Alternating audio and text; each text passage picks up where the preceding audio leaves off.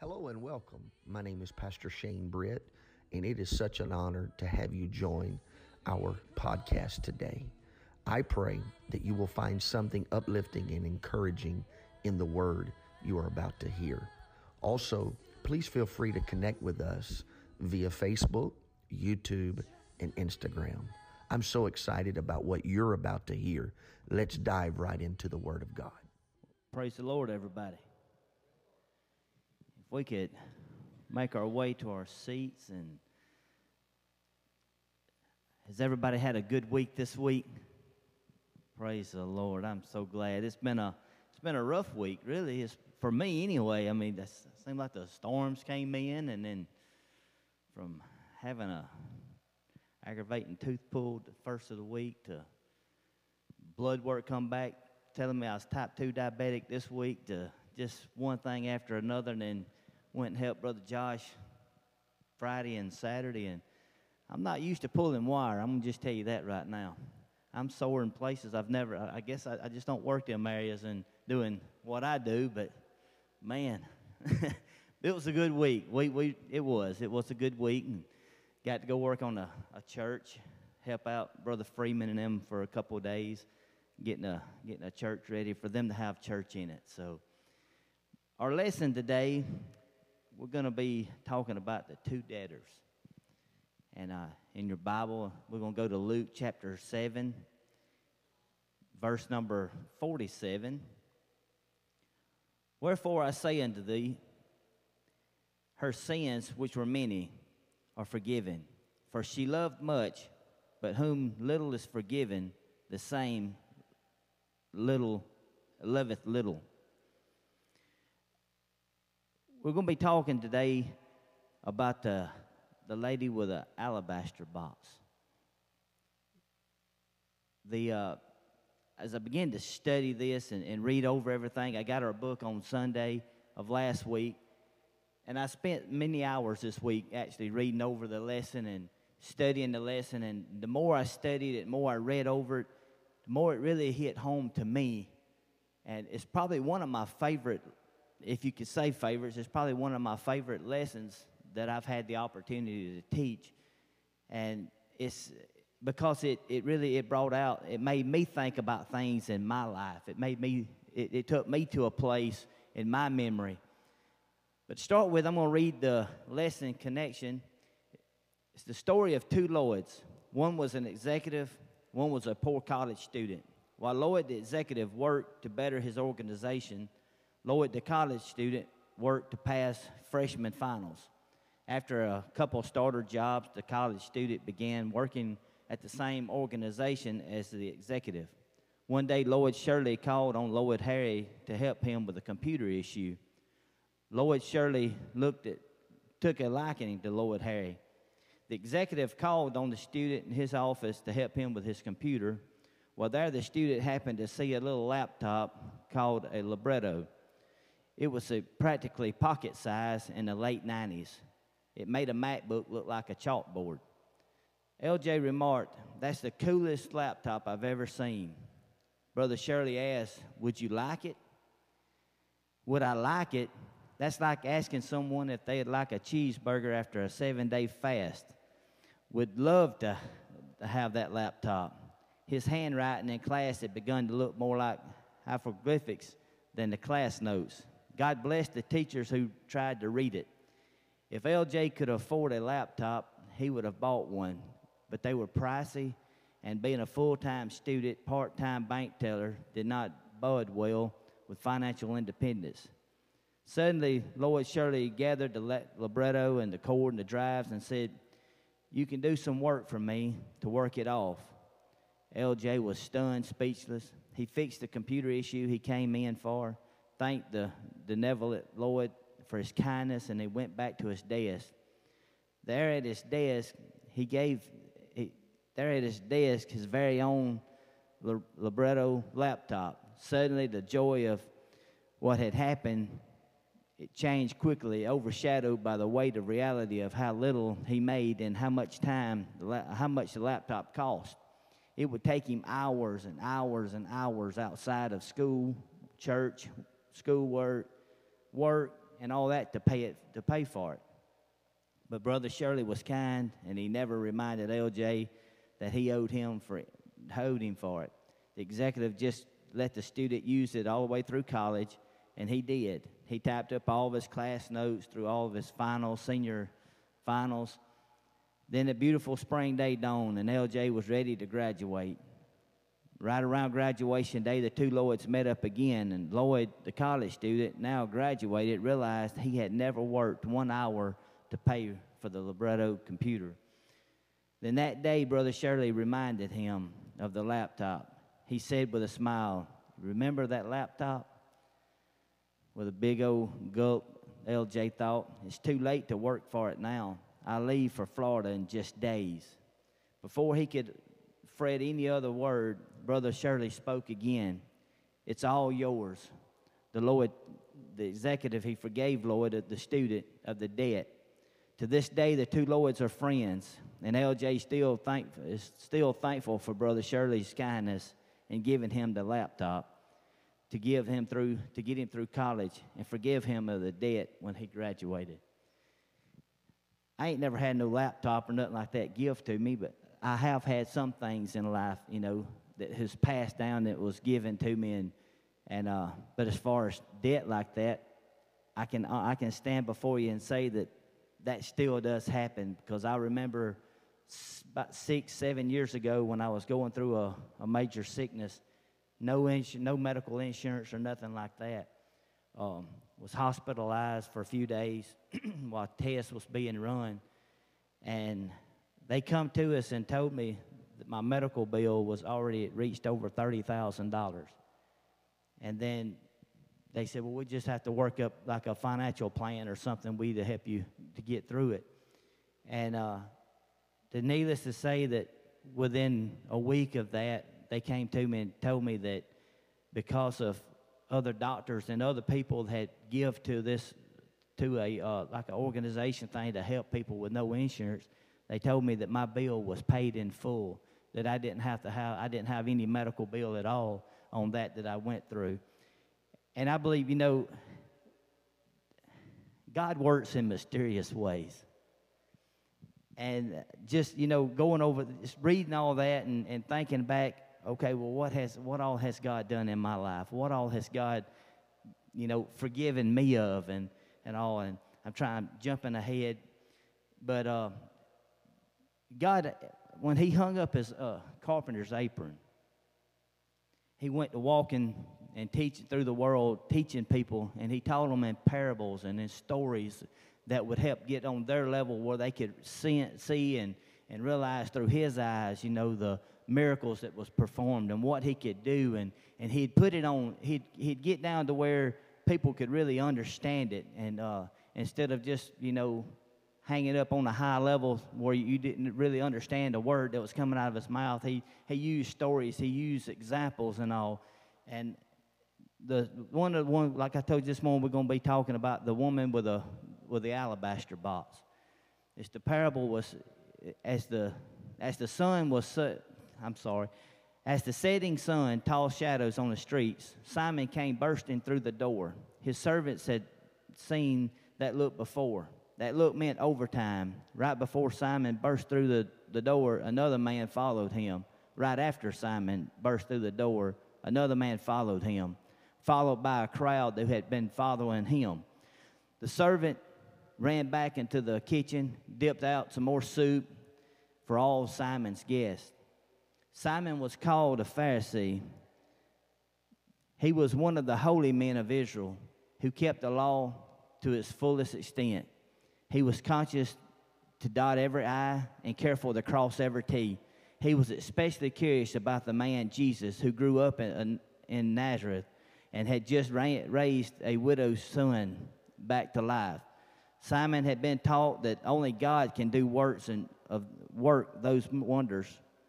How did Jesus? Simon wanted to know if everything and everyone wanted to know everything that everyone was saying about Jesus was true. Was he really the Messiah? Or was he just another man trying to be God? While they sipped their soup and talked, one more guest made her way in. Quietly, she wound through the crowd. She stopped at the feet of Jesus. And at the feet of Jesus, his filthy feet, the tears flooded her flushed face. Simon, the servant, looked at each other, wondering which one of them was going to be the bouncer to get her out of there. Because the only thing that they could see was just the sin in her life. The only thing that they could see was just the things that she done, the areas that she was in, and all the wrong that she was doing. But as she wept, her tears fell on Jesus' feet, washing off some of the dust from the dusty streets.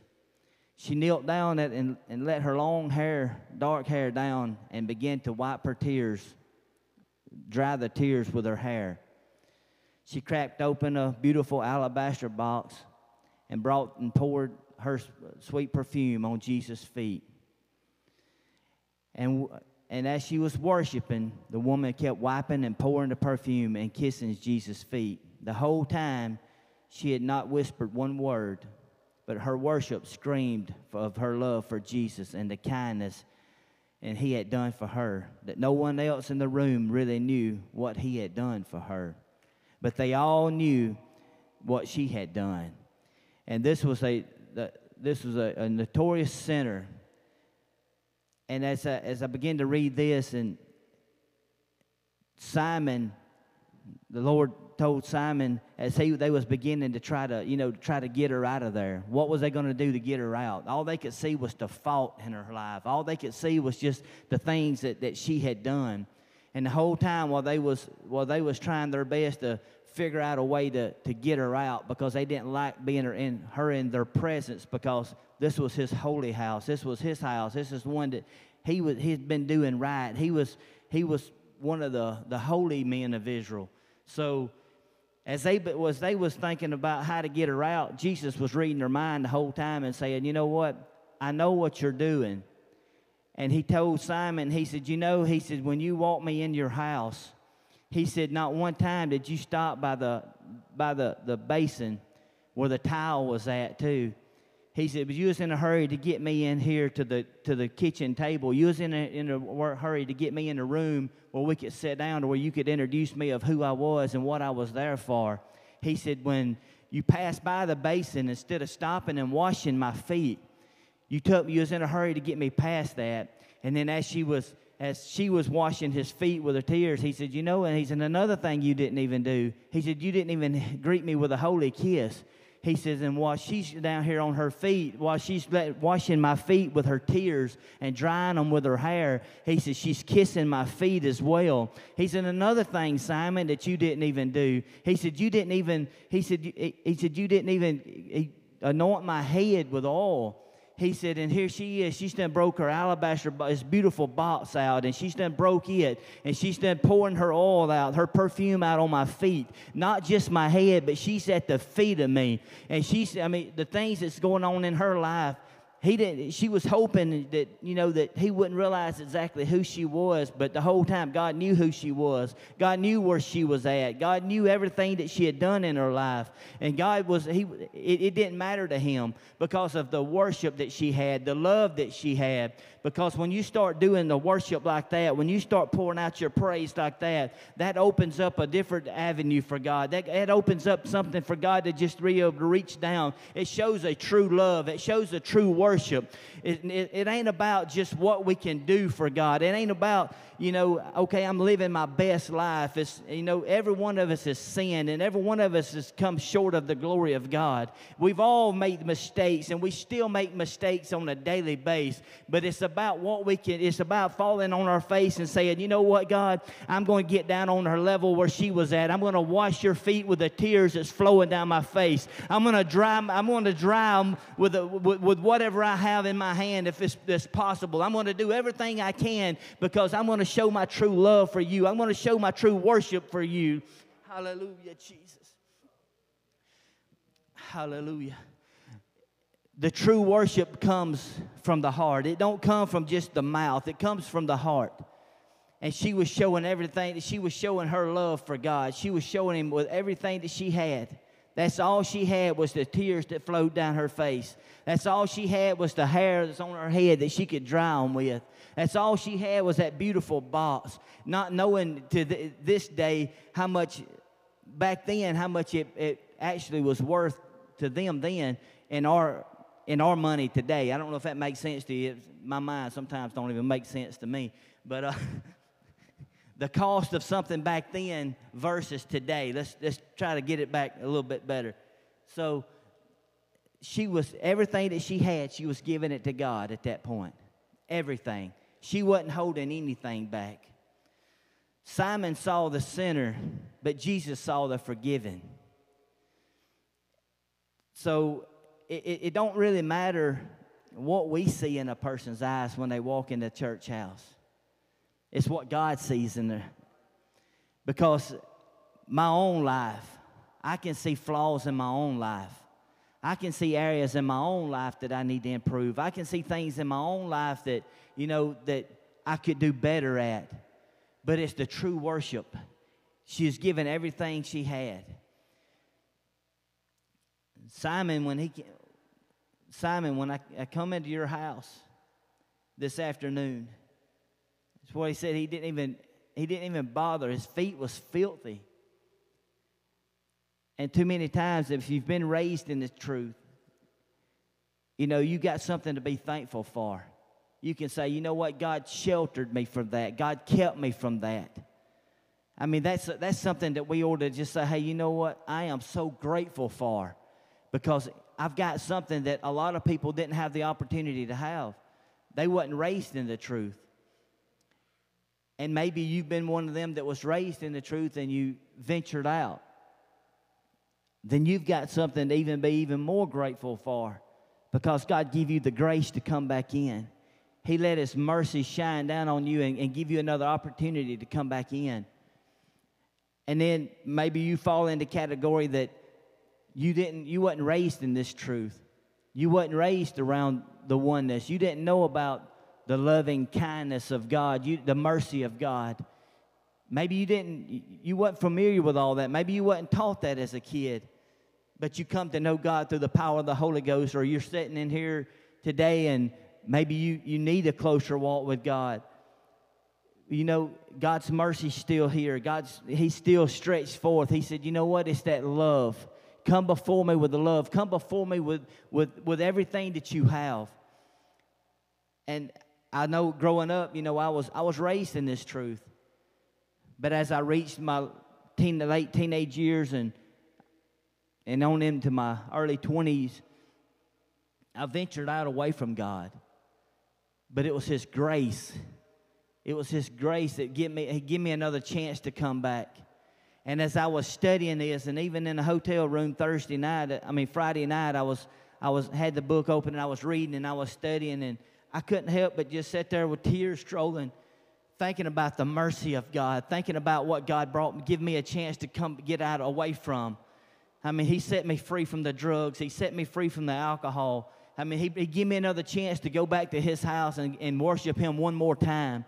I don't know everything that that was talking about with a lady here with the alabaster box. I'm not sure everything of her sins that she was dealing with. I mean, I've got a pretty good idea of some of them, but, every one of us can fall under some of them categories if we're not careful. But it's the love and the mercy of God. It's what God brought us from. And you know what? It's not too late. It's not too late. It's never too late to fall on our face and get down where she was at the feet of Jesus. Everybody wants to be able to be up high and be able to be head high with Jesus and hold Jesus' hand and all that. But it starts at the feet of Jesus. We've got to get down at His feet, and we got to say, you know what? I'm going to love you no matter what, God. I'm going to be here. It don't matter to me what I have to do. If I have to go clean the toilets in the church, God, whatever required out of me, God, that you want me to do, I want to do everything I can for you. I want to be able to get down in the level and say, God, I don't deserve this, Lord. I don't deserve your mercy. I don't deserve your grace. But you know what? I'm thankful for it. I'm thankful for it, God. I'm thankful that you reached down and you picked me up. I'm thankful that you give me another opportunity to love you and to serve you. And you know, the best worship that we can give is nowhere near enough. The best worship that we have is you know, he deserves even more than that. You know, I'm guilty myself. Sometimes I want to just sit over there and clap my hands or maybe leap, but is that enough? That's not enough. From what he brought me out of, that's not enough praise. The pit that he brought me out of, that's not enough worship that I could give him. He deserves so much more than that. He deserves everything that's within me. He deserves me giving him my best. And if my best is an alabaster box or whatever my best may be, he deserves every bit of it. He deserves that and so much more. He brought me from a long line of sin. He brought me from places that I'm so grateful to be able to be living today. And God, give me another breath. God, give me that other opportunity. And I know there's so many more in this sanctuary this day that is in the same category, that y'all have been in places that you know, we don't deserve to be able to walk through the church house doors. But you know what? God said, you know what? My grace is sufficient for you. My love is still reaching out to you. I still have mercy that is extending out to you today. And it don't matter what we're going through. It don't matter what trials that we face. It don't matter the sickness that may be on our lives. It don't matter the sin that may be on our life. God still deserves everything that we have. God still deserves every bit of the praise. We can't be like Simon. We can't think that, you know what, I've lived this best life. I've done everything I can. I don't have many sin in my life that God's forgiven me of.